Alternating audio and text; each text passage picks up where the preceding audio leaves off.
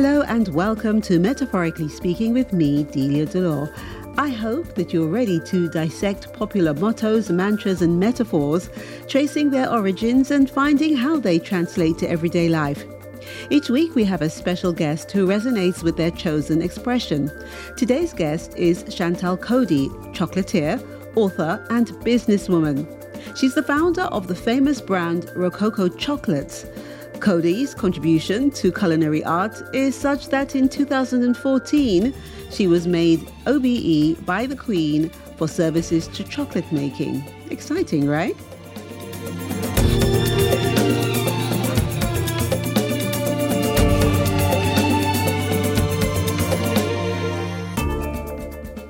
In today's episode, we'll discuss the meaning of the expression, and this is a tricky one. If your aunt had balls, she would be your uncle. Although funny at first, or even weird you might think, we'll see that this saying goes far back in time, from the Napoleonic Wars to our days.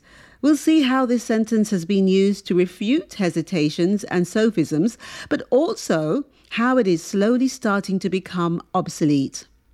In order to know when the expression was for the first time officially used, we've got to go back to the early 19th century and more specifically to Saturday the 20th of August 1808. Indeed, the first written mention of this saying appears in a letter written by someone named Harry Homespun and published in the American newspaper The Republican and Savannah Evening Ledger. In this letter, Harry, an Englishman, denies the allegations, saying France, at the time ruled by Napoleon, could invade the UK.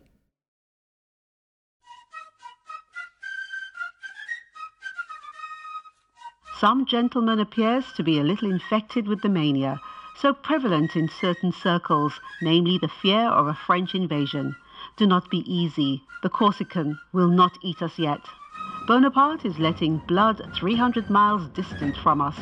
We pity the fate of his victims, but yet can see no necessity to be alarmed at his approach, so long as he makes retrograde movements. Even you have acknowledged that he can't get here so long as British oak floats upon old ocean. Since then, this barrier is sufficiently strong in itself. We, at any rate, have nothing yet to fear. But if this barrier should be broken down, what then would become of us? Aye, true. But if my aunt had been my uncle, what would have been her gender? That if is a most formidable word, and often stands as a stumbling block in the way of many ambitious men. This text was published in 1808, that is to say 5 years after the war between France and Britain started. This context is important because it shows that if my aunt had been my uncle, what would have been a gender started as a laconism. A laconism is a blunt and concise statement. The term is named after Laconia, the Greek region of which Sparta was the capital city. Spartans, more than being well-known warriors, also had a reputation for verbal austerity and succinct remarks, as shown in the movie 300. Madness. This is Sparta! Therefore, laconisms are mostly used in times of war. Not only today's sayings, but many laconic phrases have passed to posterity. For example, in 1944, when American General Macauliffe and his troops were surrounded by the Germans, the latter told them to surrender. Macauliffe just replied with an iconic and concise message, "Nuts." Later, his battalion pushed the Germans back to their entrenchments and won the battle. It is also a recurring element in pop culture, for laconic sentences are omnipresent in books and movies, such as Bruce Willis's famous words in Die Hard. Do you really think you have a chance against us, Mr. Cowboy? Yippee-ki-yay, motherfucker. But what does all this have to do with today's expression, you might ask? Well, by focusing on laconisms, we can notice that all these blunt replies have purposes: assert dominance, but also reassure oneself about their aptitude to win. Therefore, the first use of "if your aunt had balls, she would be your uncle" shows that it was meant to refute the "if" of a potential British defeat previously expressed in the newspaper. It also helps the writer reassure his compatriots and maybe himself about a good ending for the British Army.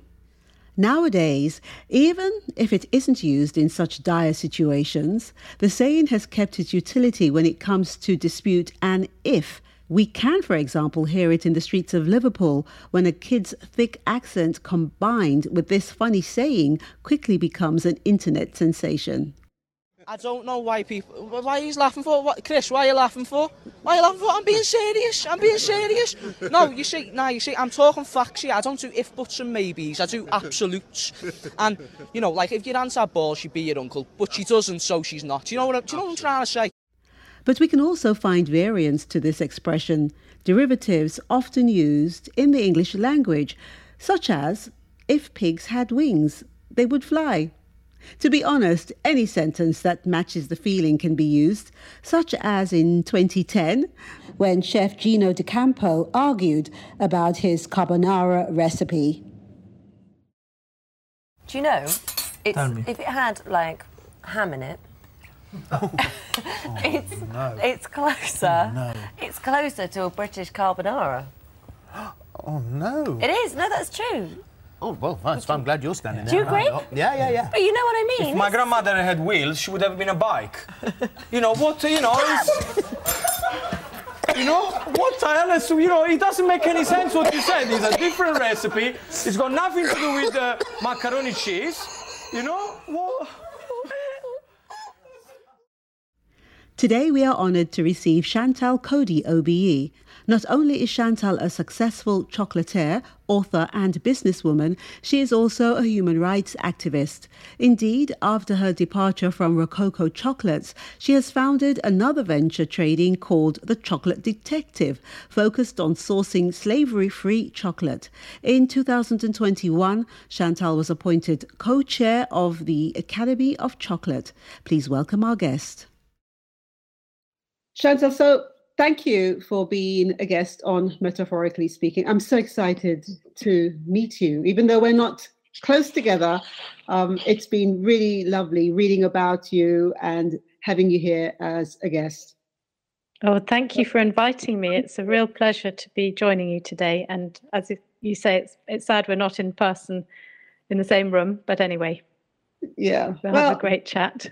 Yes, well, that's life, and that's the way of communications nowadays, isn't it? Yeah, it is indeed. All right, so for our listeners who don't know about you, could you just give us a little, I wouldn't even say a synopsis, just a little roundup of who you are and what you do? I'm Chantal Cody. I'm someone who's been involved in chocolate for a very, very long time. I could say since I was a child, but I'm currently running a business called The Chocolate Detective. I am the Chocolate Detective, and it's all about getting up close and personal with chocolate, understanding exactly where it comes from, connecting back to the roots. And before Chocolate Detective, I founded a company called Rococo Chocolates, but I'm no longer involved with that. So where did this love for chocolates happen? Well, I think it's actually really simple. I think it was being one of 5 children, the middle one, and never having enough chocolate around. I think my parents were quite strict probably about stuff like that. And I just always felt I didn't have enough. And so when I got an opportunity to work in a very fancy department store selling chocolate when I was a student, it was like a dream come true and a real revelation to me. And that's what started me on this journey of, setting up my own chocolate business and chocolate shop and investing in cocoa farm in Grenada. Which one is it? It's just across from Belmont Estate. There's a little bridge there. It was when I started working with Mott Green and the Grenada Chocolate Company. And in 2007, together with him and his mother, we invested in this little farm, and there's a small bridge that goes across from the road, across the river. I ask because although I haven't been to Grenada for a while, it's been maybe about 6 years since I've been to Grenada. And I remember going to a chocolate factory. It was really interesting. Although I had been to one before, this one was just different. I think it just felt, dare I say, intimate? Yes, there was just yes. something- yes. I mean, the Grenada Chocolate Company was the very first company on the island that started transforming beans into chocolate. So that was the revolutionary model, to teach a cocoa farmer how to make the chocolate. So instead of just having a commodity of beans, which you're not paid much for, you can add all of that value in your little microeconomy. And since the Grenada Chocolate Company was set up, there have been another 4 on the island, most of which are very small. One of them is quite big, but that got a lot of funding from USAID and from Switzerland, I believe. I think that over the years, chocolate has gone from strength to strength, not just by being a commodity that is looked at being a treat or dessert, but in many ways, people are talking a lot about the health benefits of having chocolate. And I mean, I love, like most of people, I love chocolate, but I love cocoa tea. And I love experimenting. Wherever it is I go, once they have the original cocoa tea, not chocolate milk or chocolate tea, whatever they want to call it, but the cocoa, the cacao, the whatever, the way, the natural form, I love to experiment the different ways of using the chocolate. And I was amazed to see what the original or what the first stage of a cocoa pod looks like. Because I think, growing up in England, I was never shown the chocolate like that. I was just shown it in the gift wrap, Yes. I can imagine. Same here. But I think it's so different, isn't it, when you have something that, as you say, is much closer to the natural form, but also without all the sugar and other additives. Yes. And how did it feel when you received your OBE? Well, it was a massive surprise, first of all, and huge honor. But the funniest thing was I really didn't know anything about it until this envelope arrived. I thought it was a parking ticket. And actually, I almost threw it in the bin. And my husband said, "No, I think you should look at that." Yeah. He had been quietly in the background supplying information like my passport and things that they needed, but he didn't say anything. So anyway, I think I take it as an honor for me and for all the people who've supported me, because it's obviously they can only give it to one person in a particular group of people. But I huge credit to Mott Green, to Edmund Brown and Doug Brown, to James, my husband, and the family, and all the people who I've worked with, because it's I'm not doing this alone. It's an incredible team effort. Yes, definitely. And I think when I read about people who, receive these honors, I always Google them, because they're not always names that I would recognize. But then when I start reading about them, I realize that it is well deserved, because we can't always see the people in front of everything, we see others. And then, as you rightly said, there are always, a group of people, most of the time, a group of people supporting us over the years. This didn't just happen. This is something that happened many, many, many years, and people don't sometimes think of it that way. So congratulations Thank on you. the achievement. But I have to say, I was really surprised and happy when I saw your metaphor, because I thought you had quite a few selections. It was just very difficult to even choose from them. But this one, I just thought, oh, what a chuckle. I thought that said so much about your personality, even though I hadn't met you. So our metaphor is, if your aunt had balls, she would be your uncle. What made you think of that? Well, I think it's an old friend of mine used to say that to me whenever I would say, if I could have done this or that or the other, and he would always come out with this expression and it stopped me short. But I think there's so many different ways you can think about it. But first of all, it's great because it just makes you stop and laugh and think about what it is you're saying.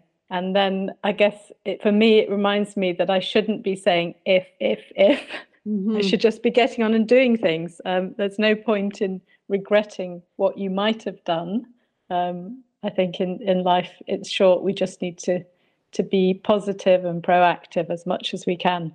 No, definitely. And as you're talking about if, it reminds me of a word that I always remember. And when people say it to me, I say it to them I say it back to them and tell them why I'm saying it back to them. And that word is just.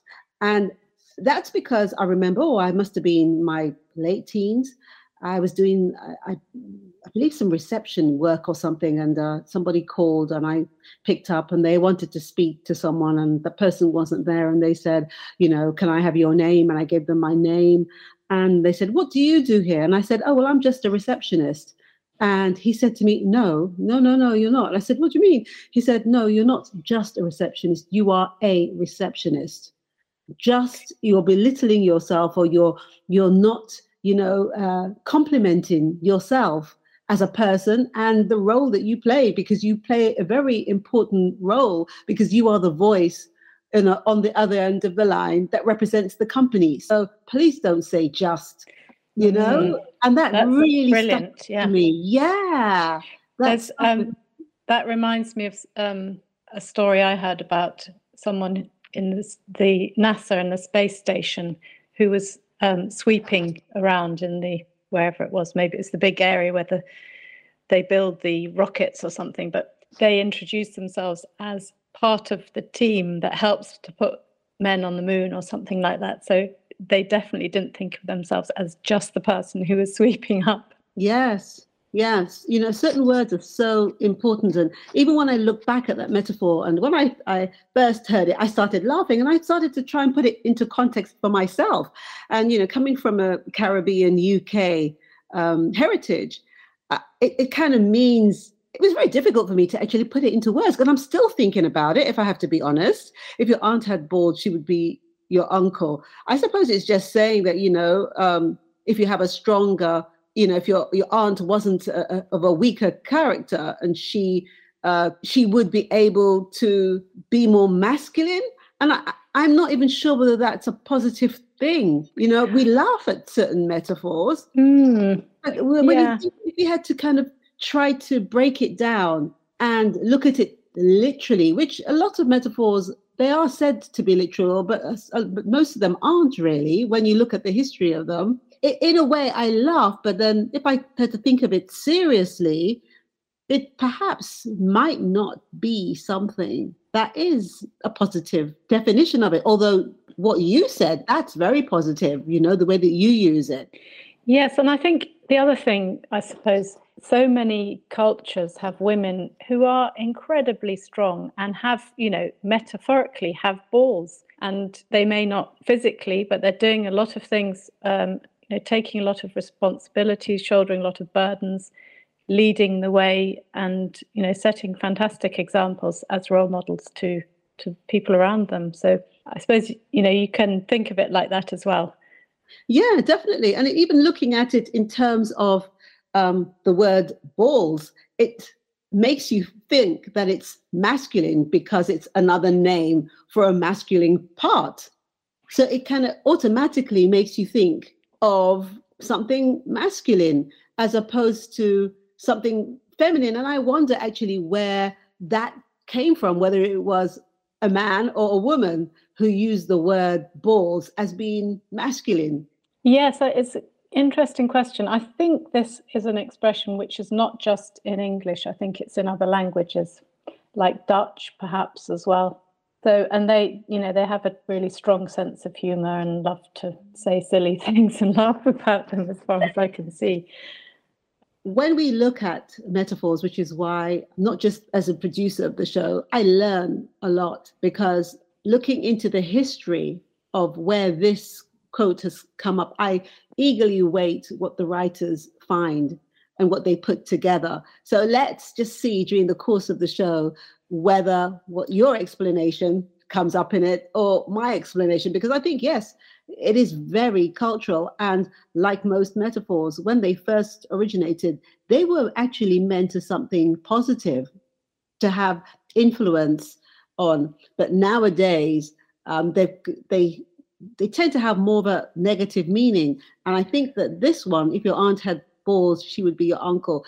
I'm hoping that it has actually remained as a comical sense, and not one that, feminists will say, oh no, this is I have deep problems with this and it doesn't, make the woman look favorable. I'm hoping that it's not one of those. But again, that's what the show is all about, trying to establish the meanings behind our metaphors and, of course, how they relate to our guests. So thank you so much for actually providing one of the few positive definitions and uses of metaphors, and that's the truth.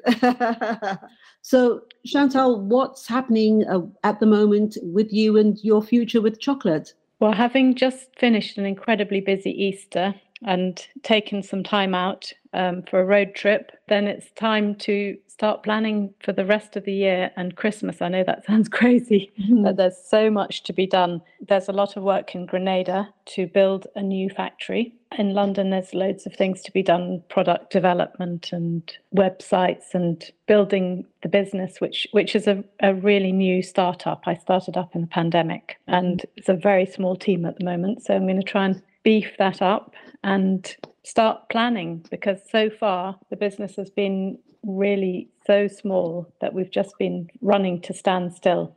So I'm looking forward to taking some breath and trying to think ahead and plan a bit more into the future.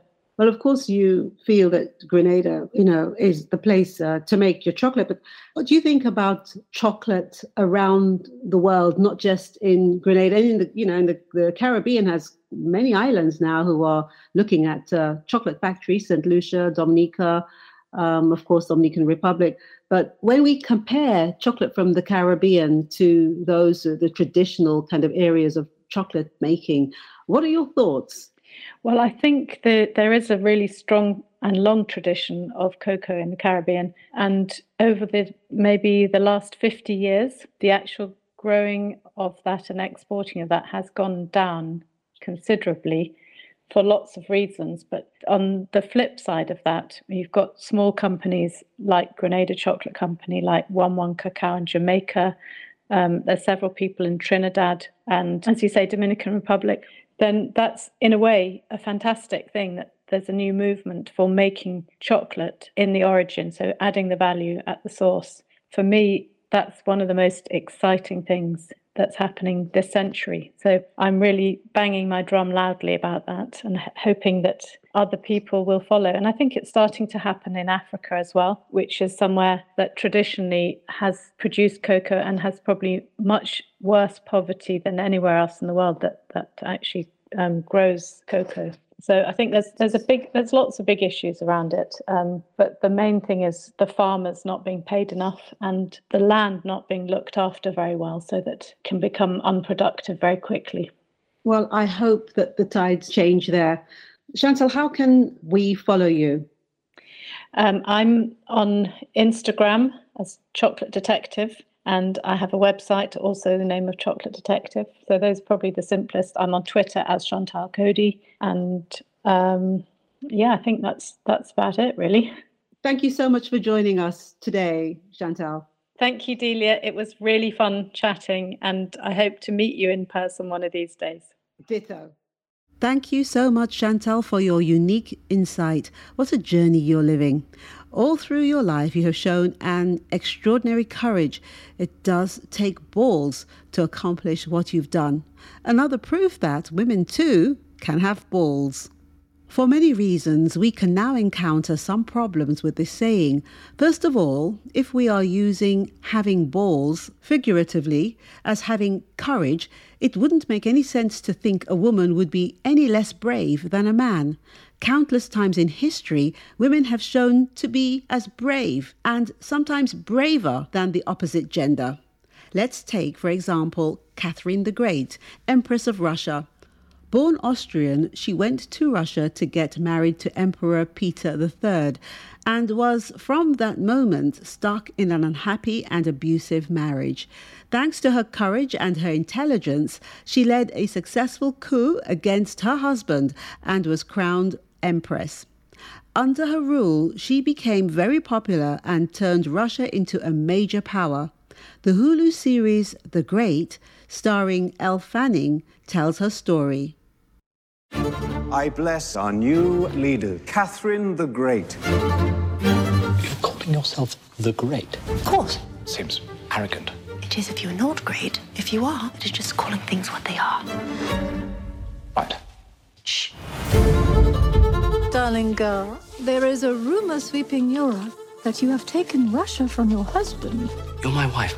You honestly can't think you can run Russia without bloodshed. I can. I'm winning. I love that you think that. He is a threat. I really, really want to kill him. Reason and compassion can win any argument better than violence. Let's just behead him like civilized men. We must act. Let us remake Russia, my friend. Everyone expects you to only last a year. I'm safe until the baby is born. It must be strange, a human creature inside you. Do you ever think, what if he has a knife? I never do. This is a dynasty. If she loves you, you will make more babies and protect the family line. You must make her love you. Should we have sex? I'd rather choke to death on this tiny chicken. I have been trying to change myself when you are flawless. Exactly. It's time I regain the throne. And then you kill her. Imprisoned until Paul is born. You're a good dad. You'll not long for the throne. I'm chosen by God. You were chosen by mail order. Ponder that. I have a busy day running Russia, the country I just took from you. Go get him!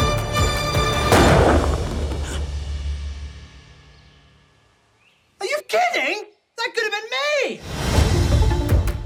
me! She loves me, that is certain. You sure? I look at you and go dry like sand. Talking about incredible women, we can also talk about Harriet Tubman's life. Harriet Tubman was an American abolitionist and social activist. Born into slavery, Tubman escaped and consequently helped hundreds of slaves to freedom. She was also the first woman in the history of the United States to plan and lead a military raid. She is now a symbol of resistance against oppression, freedom, and human rights. Amongst many homages and tributes, in 2016, plans were announced to add Tubman's portrait on $20 banknotes, moving the portrait of President Andrew Jackson, himself a slave owner, to the rear of the note. Harriet Tubman's owner died in 1849. When his widow planned to sell off her enslaved human beings, Harriet feared she would be sold away from everyone she loved. She had heard of an underground railroad, a secret network of safe houses, boat captains, and wagon drivers willing to harbor fugitive enslaved people on their way north. So Tubman fled with two of her brothers, Ben and Harry. They eventually turned back, fearing they were lost. But in one of her sleeping spells, Harriet dreamed that she could fly like a bird. Looking down below, she saw the path to liberation, and in the autumn of 1849, she set out on her own, following the North Star to Pennsylvania and to freedom. Tubman returned to the South 13 times to free her niece, brothers, parents, and many others. She earned the nickname Black Moses and worked diligently with fellow abolitionists to help enslaved people escape, first to the North and later to Canada. Harriet Tubman worked as a Union Army nurse, scout, and spy during the Civil War. In 1863, she became the first woman in United States history to plan and lead a military raid, liberating nearly 700 enslaved persons in South Carolina.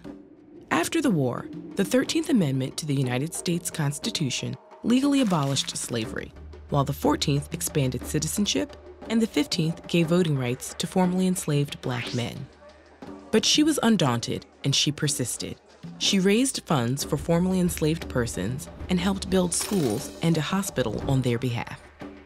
In 1888, Tubman became more active in the fight for women's right to vote. In 1896, she appeared at the founding convention of the National Association of Colored Women in Washington, D.C., and later at a women's suffrage meeting in Rochester, New York. There she told the audience, "I was a conductor on the Underground Railroad, and I can say what many others cannot. I never ran my train off the track, and I never lost a passenger." As her fame grew, various friends and allies helped her in the fight to collect a veteran's pension for her service in the Union Army. In 1899, she was finally granted $20 a month.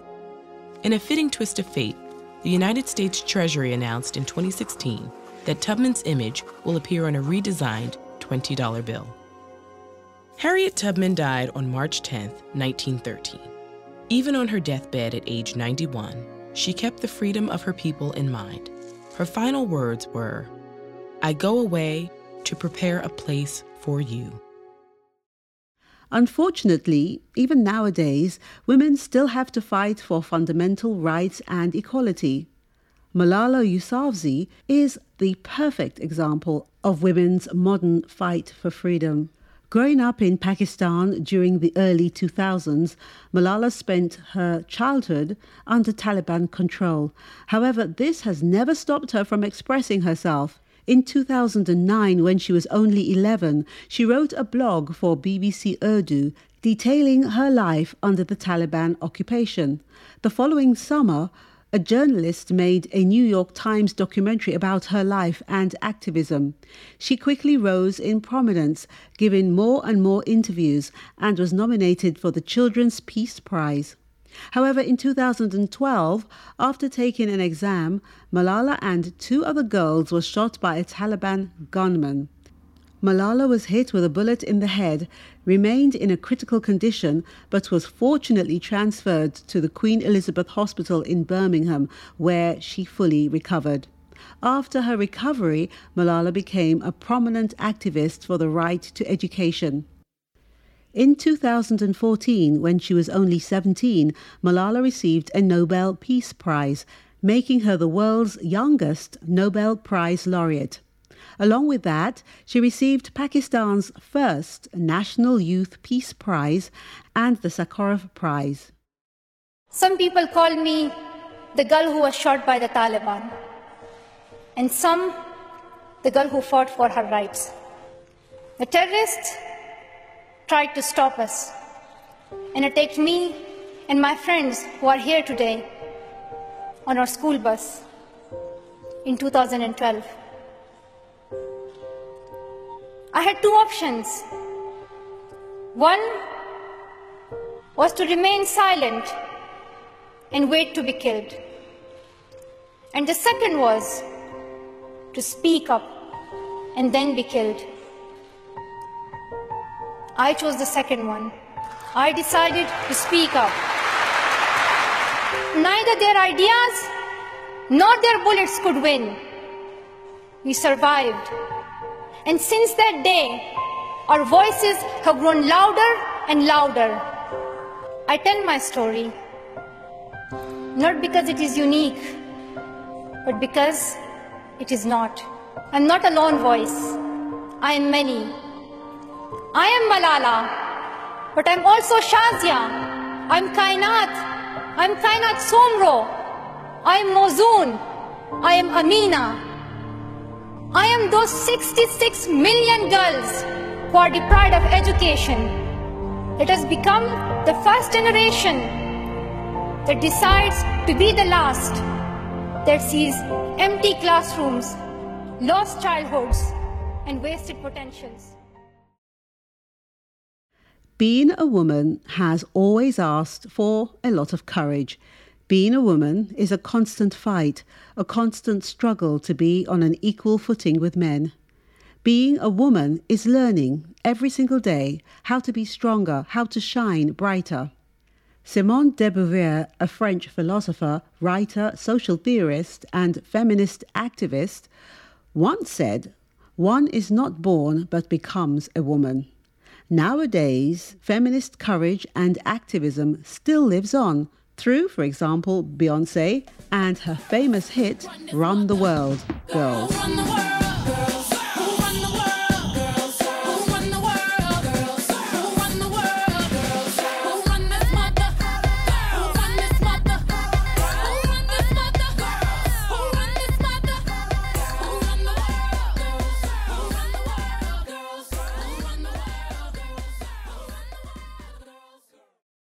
We can find another problem with this saying.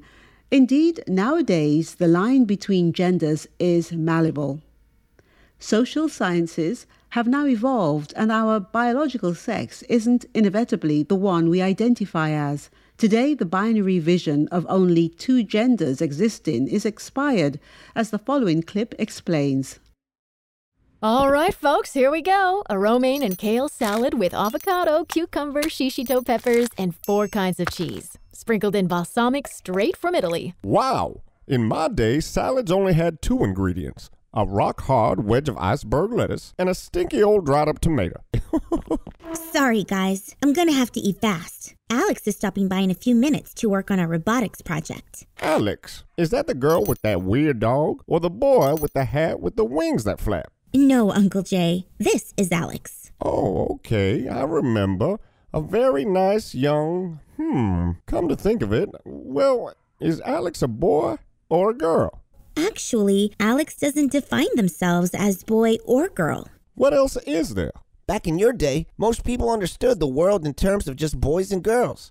But now, we know gender is more complex than that. Wait, aren't we just talking about whether you're born with a or a hee? When you're born, your sex is assigned in a medical way, but the sex listed on your birth certificate may not necessarily match your gender identity.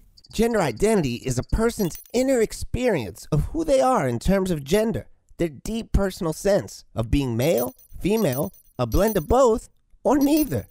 And while many people have a gender identity that's the same as their assigned birth sex of female or male, that's not always the case, because gender exists on a spectrum. Like transgender, which means a person whose gender identity is not consistent with their assigned birth sex. Non-binary, which means a person whose identity doesn't fall in the category of either male or female. And genderqueer or gender fluid, which means a person who does not identify themselves as having a specific gender at all. Does gender identity have to do with being straight or gay? Actually, no. Gender identity has to do with the way you feel about yourself, while sexual orientation is based on the way you feel toward others, the people you may or may not be attracted to. You know, I really like Alex, and I can tell they're a good friend to you. But I'm still pretty confused about all of this. That's okay. You don't have to fully understand someone to respect them. To start, try not to make any assumptions about a person's gender, and use the name and pronouns that they ask you to. Above all, be a friend or ally for people of all gender identities. That's right, Mom. Oh, Alex is here. Come on in. Hey, everyone. Oh, hey, Alex. Care for some salad? The balsamic's right from Italy, you know. If your aunt had balls, she would be your uncle. Even though humoristic, is a saying that has helped humanity during tough times. Being funny and concise, it has always helped us refute slander and false accusations. However, this sentence's efficiency has limits. Figuratively, women have balls as well. They aren't fragile little beings that men need to protect. They are everyday warriors. Moreover, our perception of gender has now evolved, and our anatomy doesn't automatically reflect the gender we identify as. Thanks for listening to this episode of Metaphorically Speaking. Thank you to our guest, Chantal Cody, OBE, who enabled us to have a revision of history I know many of us had forgotten. I hope you enjoyed it and maybe learned something new. We'd love you to share the show with your friends, and please feel free to leave a review at colourful.com or on our podcast Metaphorically Speaking, which is on Apple, Spotify and all major streaming platforms. If you'd like to suggest a metaphor for an upcoming show, you can reach us at info@metaphoricallyspeaking.uk. Join us for another metaphor next week. I'm Delia Delore. Keep safe and goodbye.